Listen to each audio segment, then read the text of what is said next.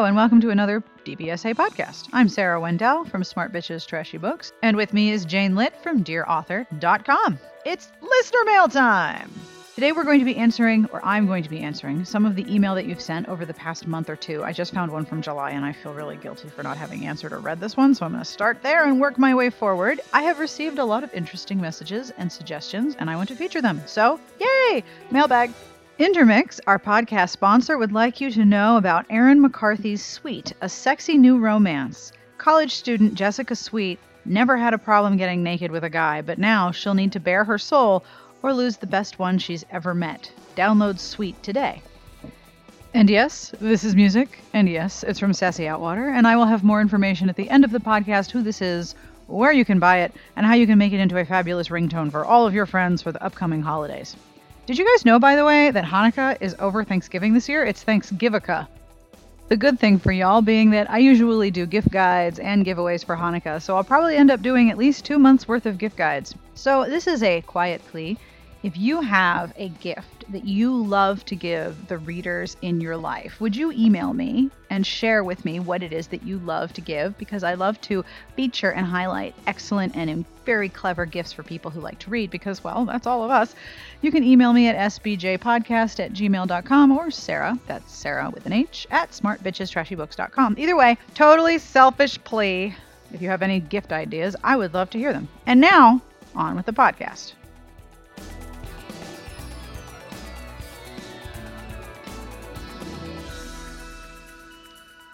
This first email is from Jessica, and she sent this in July. Jessica, I apologize. Dear Sarah and Jane, love the podcast. While I listened to the discussion of nerd characters, I was interested in the debate you two had about what makes a nerd. It made me think about this blog post and the accompanying graph at Slackprop. The author argues that geeks are enthusiasts of a particular topic or field who collect things that relate to their interests, video games, TV shows, conventions, etc. Nerds are more interested in ideas than collecting things and tend to be academics. I think this social awkwardness can be common among both groups because they both exhibit a single-minded drive towards something other than social interaction. However, I don't think these people are always socially awkward. For example, my husband is a neuroscientist, and he and many of his colleagues are pretty socially adept. I invite you to read this blog post and check out the awesome graph that tracks where the geek-nerd spectrum certain ideas and things lie. Thank you for always interesting discussions and book recommendations, Jess. Okay, so I will totally have the link on the post, and it's so awesome. Totally excellent. Thank you, Jess. I apologize for the delay in reading your email. But one thing I want to point out, when we were talking about nerd heroes, I do not think that all nerds are socially awkward. And I don't think that it's a requirement that a nerd character be socially awkward. I think it's an expectation. I think if you have someone who is a romance reader looking at a book that is allegedly a quote-unquote nerd romance, there's going to be some sort of social interaction problem that's part of the plot, or at least the expectation thereof. And I am totally willing to concede the possibility that I'm wrong, because it happens. But, oh, this graph is so cool. I can't wait to share it for you. Thank you very much for that. That is completely awesome. This next email is from Jackie, and it's rather long, so I'm going to break it up into 2 parts. First, Dear Sarah and Jane, the queens of all things awesome. Ooh, I like this email a lot. Thank you. First of all, can I just say that you two rule so hardcore? Seriously, I love your sites. I love your taste in books, more Sarah's than Jane's. Sorry, Jane. I love your podcast, and Sarah, I love your books. All right, well, I'm going to print this out and put it on the fridge. Frankly, I just heart all the things you two do for the romance community, of which I fangirl over, like, whoa. I just finished listening to one of your listener mail podcasts, and I was intrigued by what Sarah said, specifically about how you read books and your internal voice being the narrator.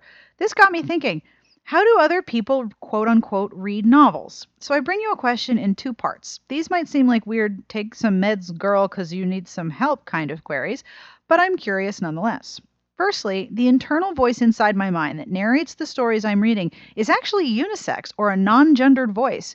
Do others, perhaps Jane, even read novels with a similar internal voice? Have either of you heard readers say that their narrator's voice is similar or an entirely different individual's voice altogether? Thoughts? Comments? No? Okay, moving on.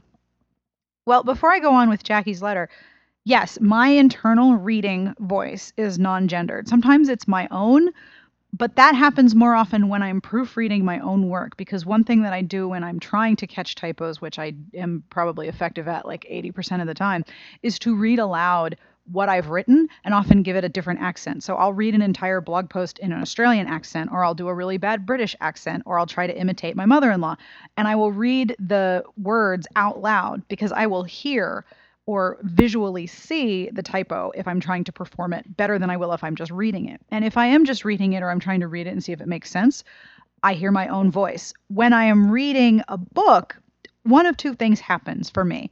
Either I have my unisex, non gendered voice that is sort of reading the book in my mind. It's not a computer, it's not me, it's not a person that I've heard before. It is just the way I'm being read the book by my brain is that I am being read to. I don't understand why that is. I don't even know if people study reading. Do people study what happens to your brain when you read? Because I could go back in time and get an advanced degree because that would be rad.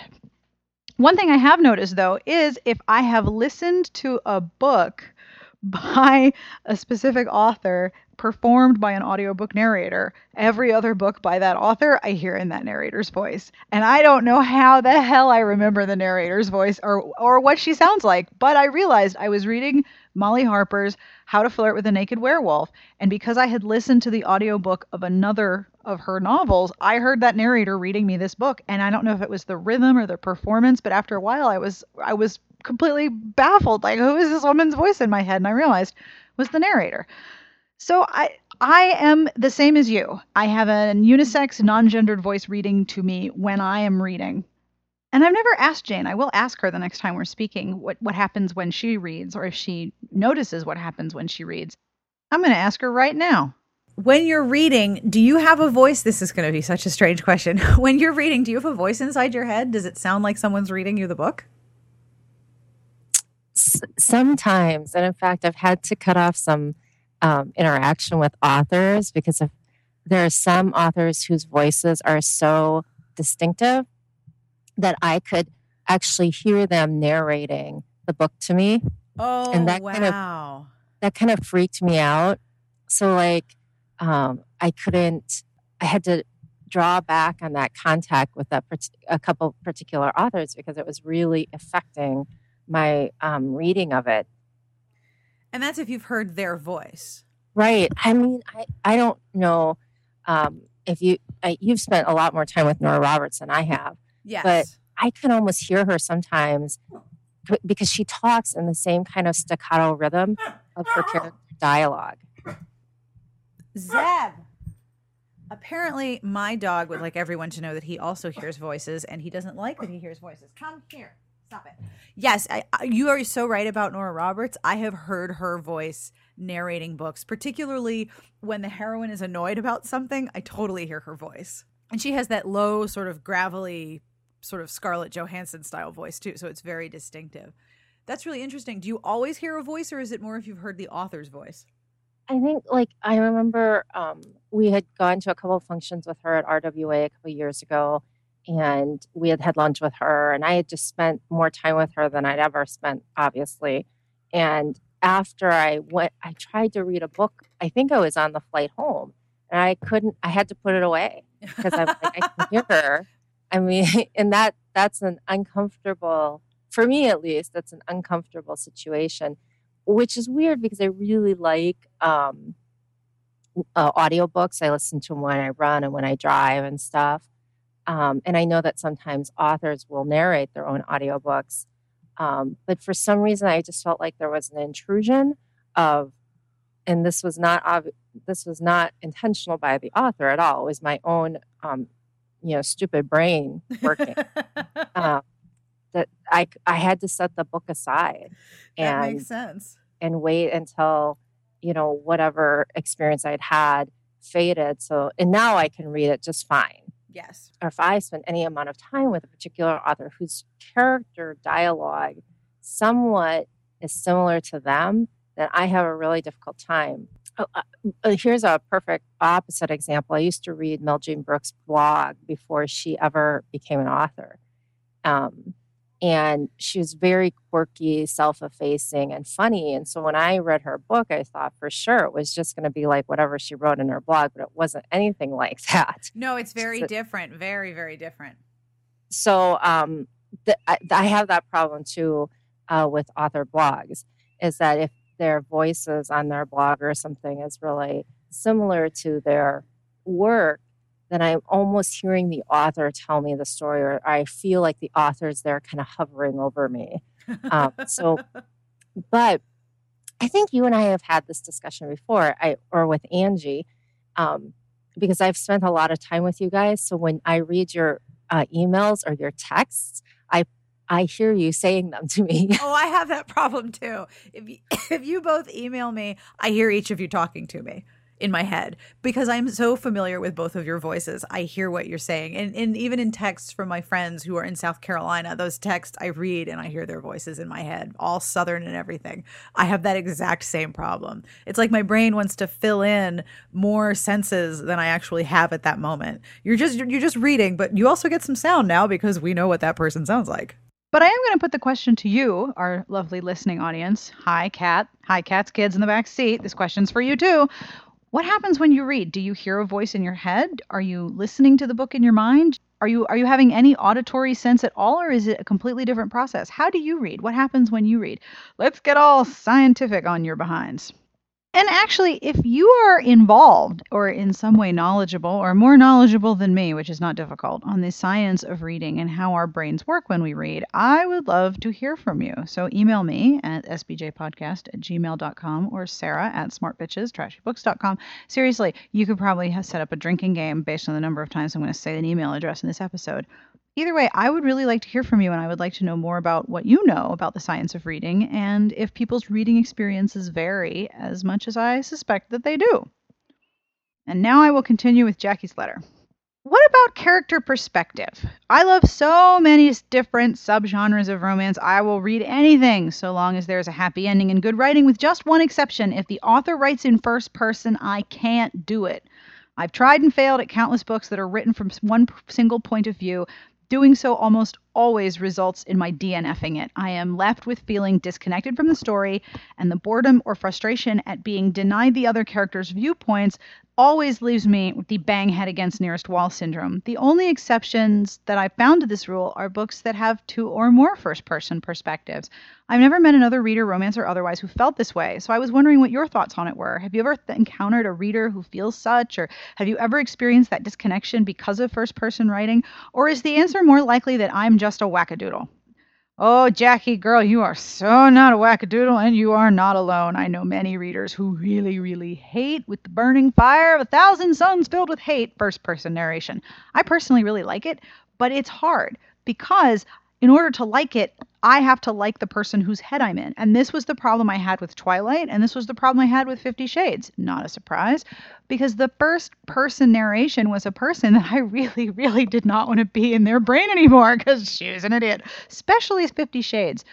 There was a point, and I've said this before, there was a point where I was reading it, trying to read it, and the little indicator at the bottom of the screen would never advance, and I was never getting anywhere, and all I could think was, this is depressing. This is not hot. I hate this person. So if I am in the head of someone who I truly dislike and I have no other options but to be there, then yes, I lose interest and I cannot connect, and I feel that incredible distance of why can't I get into this?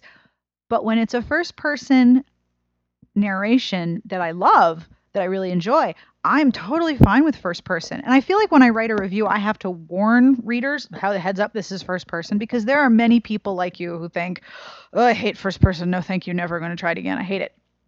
For example, the Molly Harper book that I mentioned earlier is first person. But I'm getting a lot of the other character points of view, and I don't mind her perspective. And there's enough dialogue that it's not paragraph after paragraph after paragraph of being in this girl's head while she ruminates on whatever it is she's ruminating on. Other things happen. And that's key for me with first person. Oh, I don't mind first person. I read Chick Lit a long time ago, by the dozens. I was, one of the 5 that bought those books. I was more than 5 for a little while. Now it's only 5. But you know what I used to hate? I used to hate present tense, first person present tense. But this whole slate of self-published books, they're often written in first person present tense, and I found that I don't even mind it.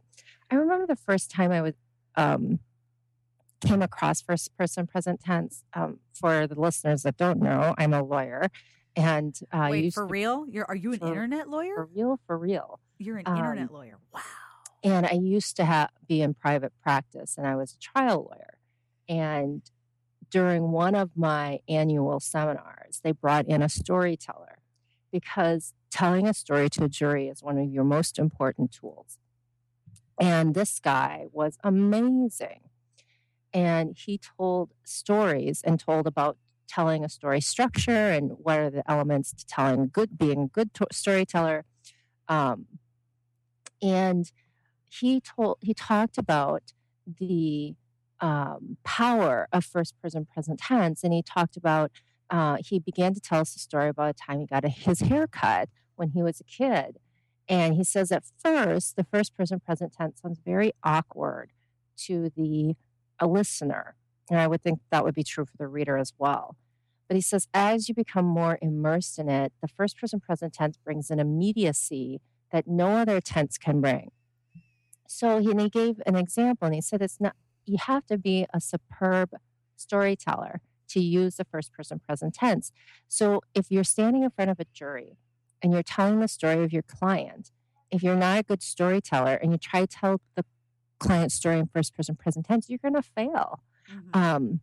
But he said that there are times when you have a really emotional case or a really powerful incident that you want the audience to be there with you at the time the events occur. And there's nothing more, there's no tool better for that than using the first person present tense. So I always remember that story when I read first person present tense now, but I think it's overused. I probably prefer third person, but when you have first person, you get a really deep point of view. And some people are able to do that with third person. I think that Kit Roca, Donna Herron, and Bree Rogers, is it? I think that's it. They write together as Kit Roca. They write in the third person, and they have very deep points of view. And there are other authors who are good at that in the third person. But I do think that it's almost easier to kind of be in the character's head when they use first person and first person present tense. And from a writer's standpoint, I wonder if it just isn't easier for them to write that way. And the reason I say that is because so many self-published books are in that fashion. Onto something there. There are a lot more books published in first person present.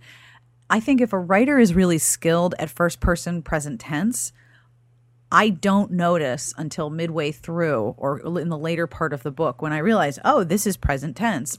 And sometimes I wonder if my brain just automatically switches it to past tense because that's what I'm used to. I've noticed more and more first person and first person present tense. And if I don't mind the narrator and I don't mind the person whose head I'm in, it's very fun. I like first person. I have no problem with it because it's, like you said, it's an immediacy and an intimacy, and it invites empathy very quickly. The one thing I really have trouble with, and this is something I've only encountered one place, is second person present tense. Oh my God, I hate that.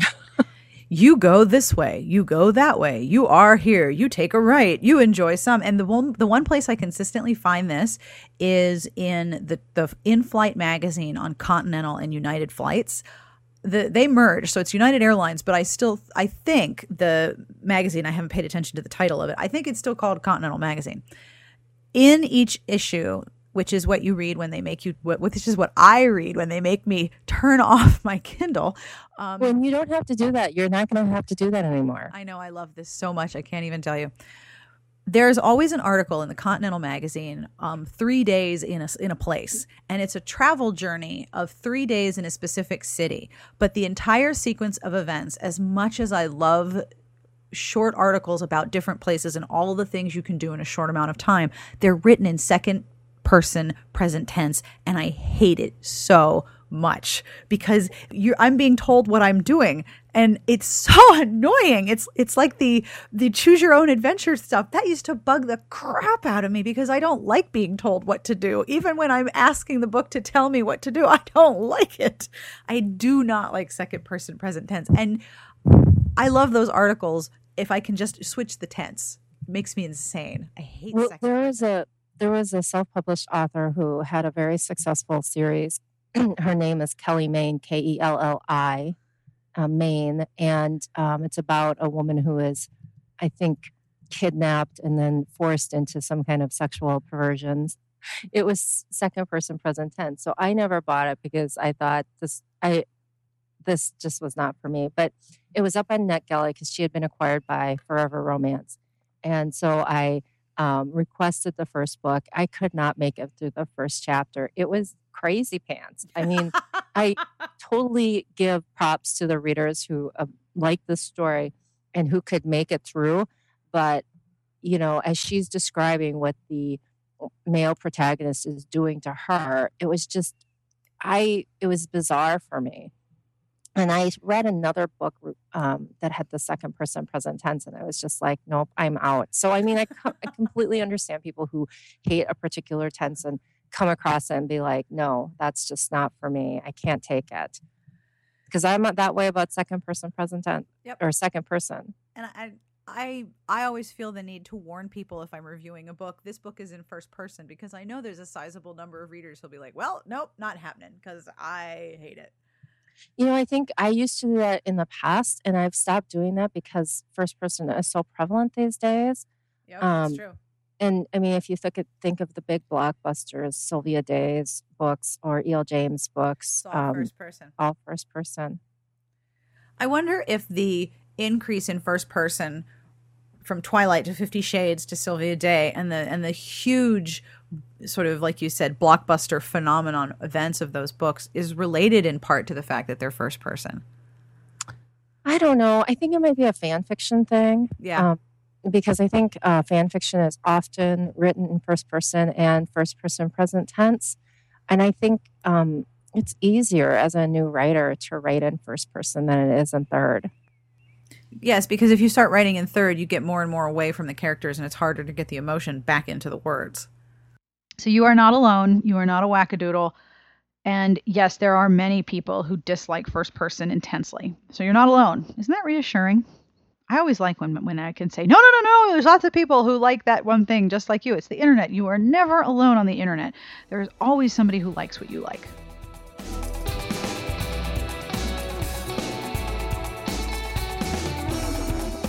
This email is a reader recommendation, but I wanted to share it with you because it's awesome. This email is from Danielle, the book queen, who you heard from last episode. Sarah, I only noticed recently that earlier this year, one of your book club choices was Brigid Kemmerer's Storm. Obviously, I missed the chat, but I did go back and review what everyone had to say about it. Anyway, my question is this. Have you continued her series since then? What are your thoughts on the books? I received Spark, Book 2, from Library Thing last year, and for whatever reason, it sat on my bookshelf for months. I put off reading it because I didn't want to start yet another series out of order, but then in April of this year, I finally picked it up, and that same day I finished it. It was so good. I loved Gabriel. I loved how he interacted with Lane and her brother. I loved the way the Merrick brothers and Hunter interact. From that moment, I was hooked, and I quickly picked up Storm, as well as the available novellas. When Hunter's book, Spirit, went up on NetGalley a few months later, I snatched that up as well, loved it, and quickly ordered my own copy for my keeper shelf. Now I'm anxiously awaiting the next book in the series. His book is going to be quite interesting. This would be Nick's book. As we found out in Breathless, the last novella, that Nick is actually gay, though obviously he has yet to admit as much to anyone, especially his brothers. Now that I have rambled about my love of this series, I have to say this. If I had started with Storm, I'm not sure I would be as big a fan as I am now. For me, Storm was just okay. I felt like Becca took over the entire book. I didn't care much for Chris or whether or not he got the girl. In fact, I wish Hunter and Becca ended up together instead, though after reading Hunter's book, my opinion in regards to that has changed as well. Don't get me wrong, I did like Storm, and it did provide some laughs and important information about the overall series. However, Spark and now Spirit remain tied for my favorite in this series. I'd reread them in a heartbeat. But Storm, I think, may simply sit on the shelf because you can't break up a series. Girl, I know what you mean. So in short, I guess this email is really my way of saying that if you have not yet continued this series, I highly suggest you do so. I'm curious to know what your thoughts are on the other books. Enjoy, Danielle, the book queen.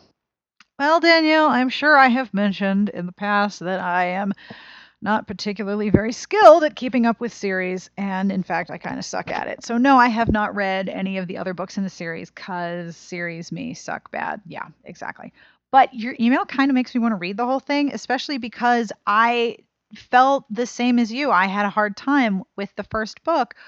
When the heroine and the hero ended up together, I kind of like the other guy better a lot of the time. But you are totally on with identifying the thing I loved the best about the series, which is the relationship between the brothers and the way that they have to work together and solve problems and, deal with being all magic-y and stuff. So thank you for recommending this to me. My credit card, however, does not thank you, but that's okay. That's kind of a constant battle between me and my credit card anyway. This email is from Joanne, and she is responding to a podcast a few weeks ago. Dear Sarah, for the reader who is looking for historical mysteries with a touch of romance, I have a few to add to the list. My very favorite is the Sebastian St. Cyr mystery series by C.S. Harris. I highly recommend the series. The other two are the first four Lady Julia Gray books by Deanna Raybourn. I think they go downhill after book 4. And the Pink Carnation series by Lauren Willig. I always enjoy listening to you guys. Have a great day. Thank you very much, Joanne. You are totally right. The Sebastian St. Cyr mystery series totally should have been on my list. So thank you very much. And finally, I have one more email. And Jane's going to join me for this one. Julie writes, Hi, I just want to say that I enjoy the podcast. It makes my commute so much better, and I've been listening for a few months now. I'm not sure if you guys have covered this topic already, but lately I've been thinking about books everyone else loves, but I don't. I feel like an anomaly because I might be the only person who didn't like Lord of Scoundrels. That book just did not work for me. I don't know if it's because I usually read contemporaries, or the writing style wasn't for me, or I felt the hero was a huge jerk, probably a combination of all three. Have you done an episode about books that didn't work for you that other people loved, or vice versa? I think it would be interesting, especially since I love hearing you talk about which books worked for you and which ones didn't. My favorite part of the podcast is when you guys talk about what you've been reading lately. Thanks, Julie. Julie, yes, this is so alienating and can make you feel really, really squidgy when everyone else just adores this book and you're like, no. I felt that way, honestly, about 50 Shades. I honestly felt for a while that there was something wrong with me and my brain, that I did not like 50 Shades, and I didn't like Twilight, and I couldn't get swept up in it like other people were, and I couldn't enjoy it the way other people were. And it's a kind of a lonely feeling when you think that everyone else adores this one thing and you don't. But no, you're not alone. I know readers who don't like the Lord of Scoundrels series or the book itself. I think one of the reasons it's really alienating when everyone loves something that you don't is it makes you question your taste. Well, am I wrong? Am I wrong for not liking this one thing? And absolutely, you're not. Even if everyone's opinion is that X book is fabulous, just because you didn't like it doesn't mean that you're wrong. That just means their opinion is different. And this comes up mostly and quite loudly when you see people trying to make lists of the top 10 romances ever, or the top 100 historicals ever, because people are going to say, hell no. This is the whole reason why lists are the new internet thing, because they can inspire people to go, no, you're wrong. And I'm going to use a lot of words in the comments and start a flame war because you're wrong. Now, I'm not actually trying to start a flame war, but yes, it can be very alienating to feel like you don't like something that everyone else adores. I also know that Jane and I disagree on Bet Me. She hates Bet Me. I think it's fantastic. There's books that she loves, and I'm like, no, that's not for me. Oh my God, there are so many books that I hate. I feel like that needs to be like your tagline. Jane Lit, there are so many books that I hate. Yeah, I mean, I'm frequently out of step. I feel like that there are tons of books people love and I hate. 50 Shades would be one of them. I mean, they're with you. So, and Bet Me, yeah. Like, and then the thing about like Bet Me is the more that people praise it, the more I'm like, oh my God, I hated that book. And so like my hate grows unreasonably larger every time I hear praise for it. It's like an proportionally inverse reaction. It's totally irrational. I understand this. But yeah. So Bet Me, I think, I don't want to go into my hate for Bet Me again, but donuts. Anyway. And there's also force the feeding her fact, donut. yeah, and the other thing is that when there is a book that everyone loves, it often comes with the message that you should like this. If you are a romance reader, then you should like this. Why don't you like this? This should be something that you like. And like I said, I don't like being told what I ought to be doing. Yes. I know exactly what you mean. Even though I liked Bet Me, I know exactly that feeling you mean. Because your hate just grows when people tell you ought to like something that you don't. Right. I can't think of anything right off the top of my head other than Bet Me, but there is a whole host of books I'm always like, what? You liked what? Sometimes to explain to me what it is you liked about it, because I just didn't get it. The thing that I find the most jarring is when people, and I'm having a hard time coming up with an example of this, but I think you'll know what I mean. When people like a book that I don't understand why they like it, because I know their reading taste and that's so far outside what I expected they would enjoy. Sure, I get that. And I also understand too, like, there was this, and I can't remember what house did it. Maybe it was Harper. I don't know what house it was, but they did this 17 things only book lovers will understand. It was on BuzzFeed.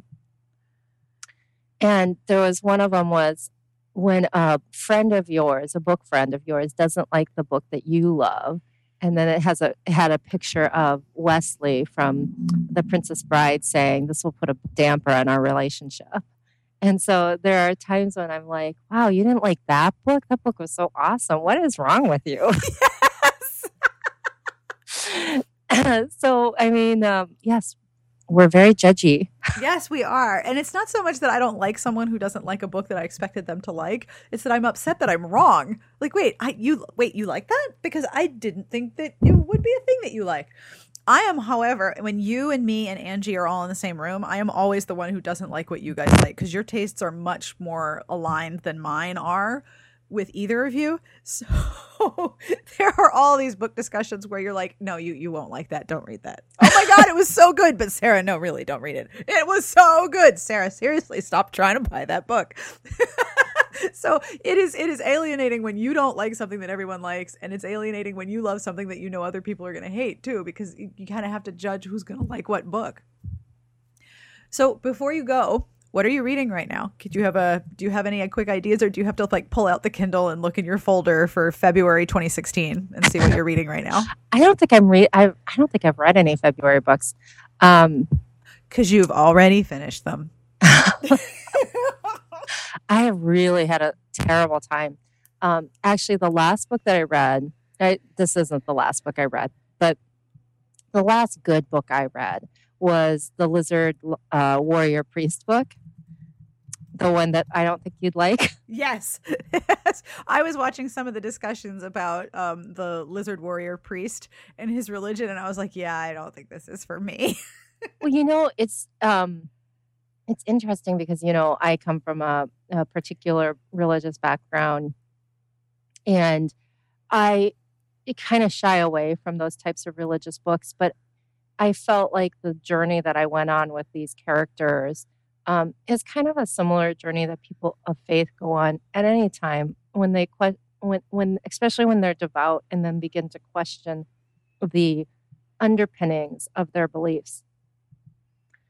So anyway, the book is called The Last Hour of Gan. It's by Arlie Smith. There are some really disturbing themes in the story. In fact, the book is going to be my November book club pick. And I'm going to ask the author about some of these disturbing themes, and I hope that she gives me a non-glib answer. I'll report back if I'm disappointed. Yes, I would like to know about that too. But I think that there were two things that I thought were so amazing. Now, this book is super long. Like, I was at 30% for like days. That's when I start to wonder if something's wrong with my Kindle. Like, why am I still at 30%? What the hell? No, I actually started this book on Friday and I didn't finish it until Sunday night. And I felt like I was reading nonstop.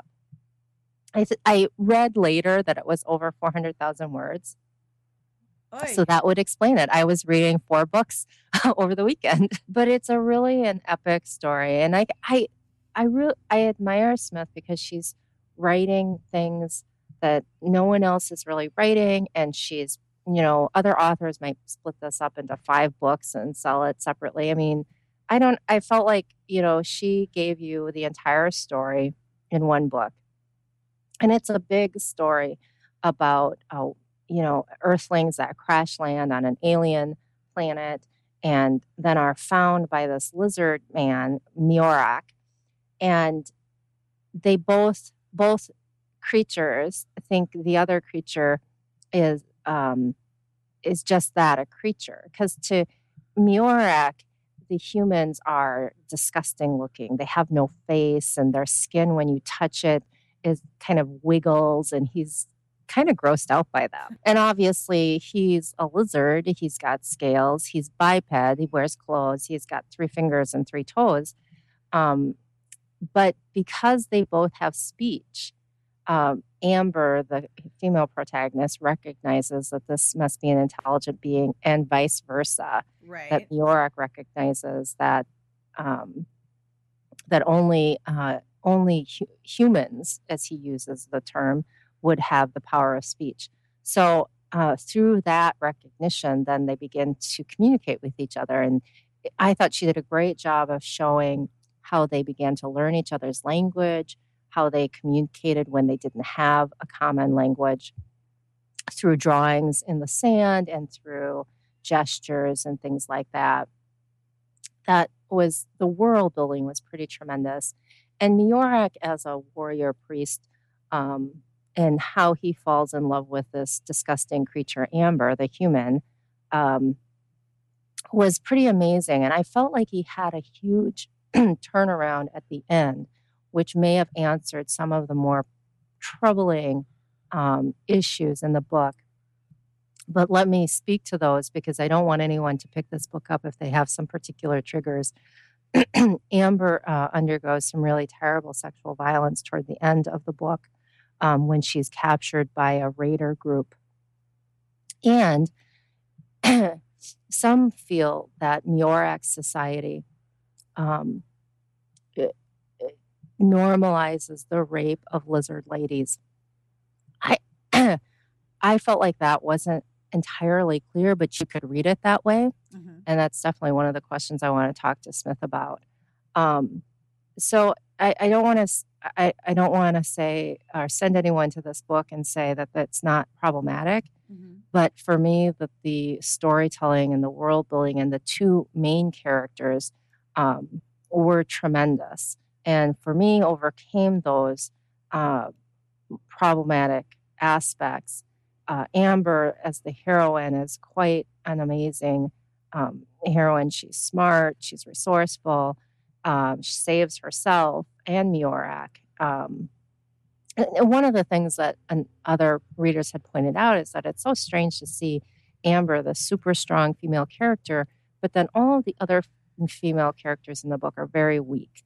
But to some extent, I saw that with the men too. Like Miorak was the only really strong one, although you could argue that the raiders were strong, and they were mostly male.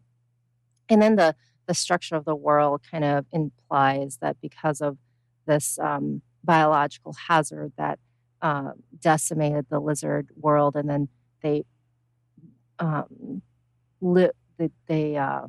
repopulated after that, this biological hazard made the women more submissive and weak. So again, problematic, but I was really blown away by this story. I'd like to read it again when I have a week. When I have several hours in a row. The days, seriously. So that I can kind of parse out some of the more difficult issues. But the faith issue, Amber, the female protagonist, is an atheist, and Miorak is this devout warrior priest, and they argue with each other regularly about God and destiny and preordained things and that sort of thing. And they do it in a way that's not insulting to each other. And I thought that was really, because a lot of times when you see atheists and Christians going at it, they're both really insulting to each other. But in this particular circumstance, I felt like both showed respect for each other, just didn't buy into the other's belief system. But in the end, because of things that happened, they kind of both moved from their polar extremities toward a more common ground. It sounds like you're going to have a book club that is about as long as the book itself. Well, my review was like 2,500 words. That's long for you. I know I had a lot of things to say. But yeah, I hope that the book club is successful. I was really kind of disappointed because I picked this book club book called In the Fields, which is a interracial romance. I think I talked about it on a previous podcast, and no one had really came and discussed the book with me. And maybe it was because they didn't like the book, they couldn't finish the book. You know, I feel like we get a lot of people talking about, hey, we want to hear more about interracial romance or more multicultural, but when you present the opportunity for it, there's like radio silence. So are you picking up something new to read, or do you need some time after that one to not be reading something for a little while? Well, I've started 4 books and finished none of them. Ouch. I hate that feeling. Right. I did read Kinks by Thea Harrison, and that is her book coming out next month. And I liked it a lot more than I thought I was going to. She's a really uneven writer for me.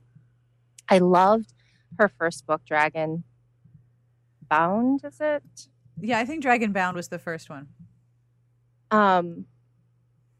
But the other ones in the series were kind of just iffy for me. And there's one of them, Oracle's Moon. I'm just not a big reincarnation fan, and that one I did not like. So I was a little reluctant to start this book, but I really like the characters. They're both very strong-willed, and they fight I don't want to say they fight constantly, but they're often at odds with each other. But because there's so much sexual tension between each other, the antagonism is really just foreplay. And eventually they both come to recognize and embrace that. That is a book you might like. You think so? Oh, I'm all excited when you can point out a book that I might like. I don't know. It was different for sure than I had expected. And the thing of it for you, Sarah, is like, I don't really understand your reading taste. So it's hard for me to I mean, because I feel like you're very eclectic. I am very eclectic. It's true. So I don't really know. Like there's particular tropes that I really love. And I think that there are tropes that you love that I just don't. And so I'm not even reading those. And I think if I read those books, I'd have a better understanding of what appealed to you. But because we don't even read in like the same dimension, yeah, I have a hard time. And I think it's true in reverse that we just have a hard time recommending books to each other. Oh, it's absolutely true. It's absolutely true that we can't do that. I just finished reading last night Molly Harper's Never Flirt with a Naked Werewolf, and this was sort of my brain reset book. I was having a really hard time figuring out what I wanted to read, so I picked something that had been in my I've been meaning to read this folder and sort of told myself, okay, you can read this without reviewing it. But then, of course, I've been talking about it all over the place because I found I really enjoyed taking a break into first-person sarcastic paranormal. And I had not expected to enjoy first-person sarcastic paranormal. The book I think I'm going to pick up next, and I definitely needed a brain reset, was it's Kara McKenna's new book. And Unbound. Unbound. Did you read it? Yeah. Yeah, well, that's your review in one word. I get that. I don't mind the heroine. I like the beginning because it starts off with a really unpleasant reply all mistake where one of the heroine's friends replies all to an email and starts talking shit about her and how much this person doesn't like that she's lost weight and is, a new person or whatever. And I thought, oh, I have been there many times. So I was curious about it, but I've just gotten to the point where where she's had bad lock water and is now very sick, and she's at this guy's doorstep. And I have a feeling this hero might be a little too dark, tortured, and angry for my tastes, but I'm going to try to keep going. Well, I think she does that character pretty well. I mean, yeah, I thought After Hours was fascinating. I think then you'll probably enjoy this one. What did you not like about it? I mean, I thought it was, I think it was good. But I feel like I feel this way about Kara McKenna's stories a lot. She has a difficult time bringing closure to the ends of her stories. I feel like I get a good build up, but no real satisfaction at the end. So whenever I finish reading her books, I'm always like, Yeah, like, well, what about this and what about that? And wait a minute, what happened to that? Yeah, and I really feel like in this one, she brought up a lot of issues, and they weren't. I don't really know where she was going to go from there. I mean, I don't know if the intimation was that they were going to live in this remote cabin forever, or I don't feel satisfied when I read her books. I mean, I feel like I'm emotionally connected, and then I'm kind of left out there dangling. That was how I felt after the last one, that most of the issues I understood how they would be resolved, but I didn't see them resolved. And then the ones that bothered me, I couldn't figure out what was going to happen. And I had to sort of make up my own ending, which makes it sound like, my brain's really lazy, but it's not. I just want to know that if you're going to, like you said, if you're going to bring up really big, difficult things, resolve them in a way where I know resolve them in a way that I feel like there's more hope than question at the end of the book. I don't think that's being lazy. I mean, I think that's what we expect in a book. We expect a resolution, or beginning, middle, and end. And I feel like we never get the end from her. And I feel like it would only take like a chapter. I think I have to keep reading though. So I'm reluctant to read her anymore. I did read this one because just so many people recommended it. When I close the book, I want to feel satisfied. Yep, I totally understand. And that's all for this week's podcast. This is a nice long one, and I mean that in every possible sense. No, actually, I really don't, because that would be gross. Thank you for listening. I hope you enjoyed our reader mailbag, and if you would like to email us, and you totally should, because have I mentioned how much we like getting email? It's sbjpodcast@gmail.com, or you can leave us a message at our Google Voice number, which is 1201371DBSA. Thank you for calling, and don't forget to leave a name and where you're calling from so we can work your message into an upcoming podcast. I realized that Jane sounded a little distorted, and I apologize for that. I'm not sure what happened with the audio, but I'm glad I got to have her on the podcast because it's way more fun when we can talk to each other and tell each other how wrong she is. Yeah. The music that you're listening to was provided by Sassy Outwater. This is the Shadow Orchestra. This track is called Sweet as a Nut, and I will have links in the entry as to where you can buy this song and where you can learn more about the band. The best part about featuring original music is that more often than not, I get to link to MySpace, and I have not been to MySpace in like 20 years for any other purpose except to look for new music. I think it's totally awesome. So yay, MySpace. And yes, of course, the Shadow Orchestra is on MySpace. Podcast sponsor Intermix would like you to know about Erin McCarthy's Sweet. College student Jessica Sweet never had a problem getting naked with a guy, but now she has to bare her soul. You can download Erin McCarthy's emotional and hot new ebook, available on October 15th, which is like totally over already, so you can go get it. Yay! Future podcasts will feature You Will Never Guess, Jane and I talking about romance novels. Plus, we're going to talk about the upcoming holiday romances, whether or not I get more Jewish romances this year for Hanukkah or not, although this year they'd be Thanksgiving romances. That should totally be an anthology, don't you think? The Thanksgiving anthology. It's not going to happen again for another 90,000 years, I think, that Hanukkah and Thanksgiving will line up like this. American Thanksgiving, by the way. Sorry, Canada. Your Thanksgiving is in October. I don't think Hanukkah is going to be in October. If you have any suggestions, we love to hear from you. I won't give you the email address again because you totally know what it is. But wherever you are, Jane and I wish you the very best of reading.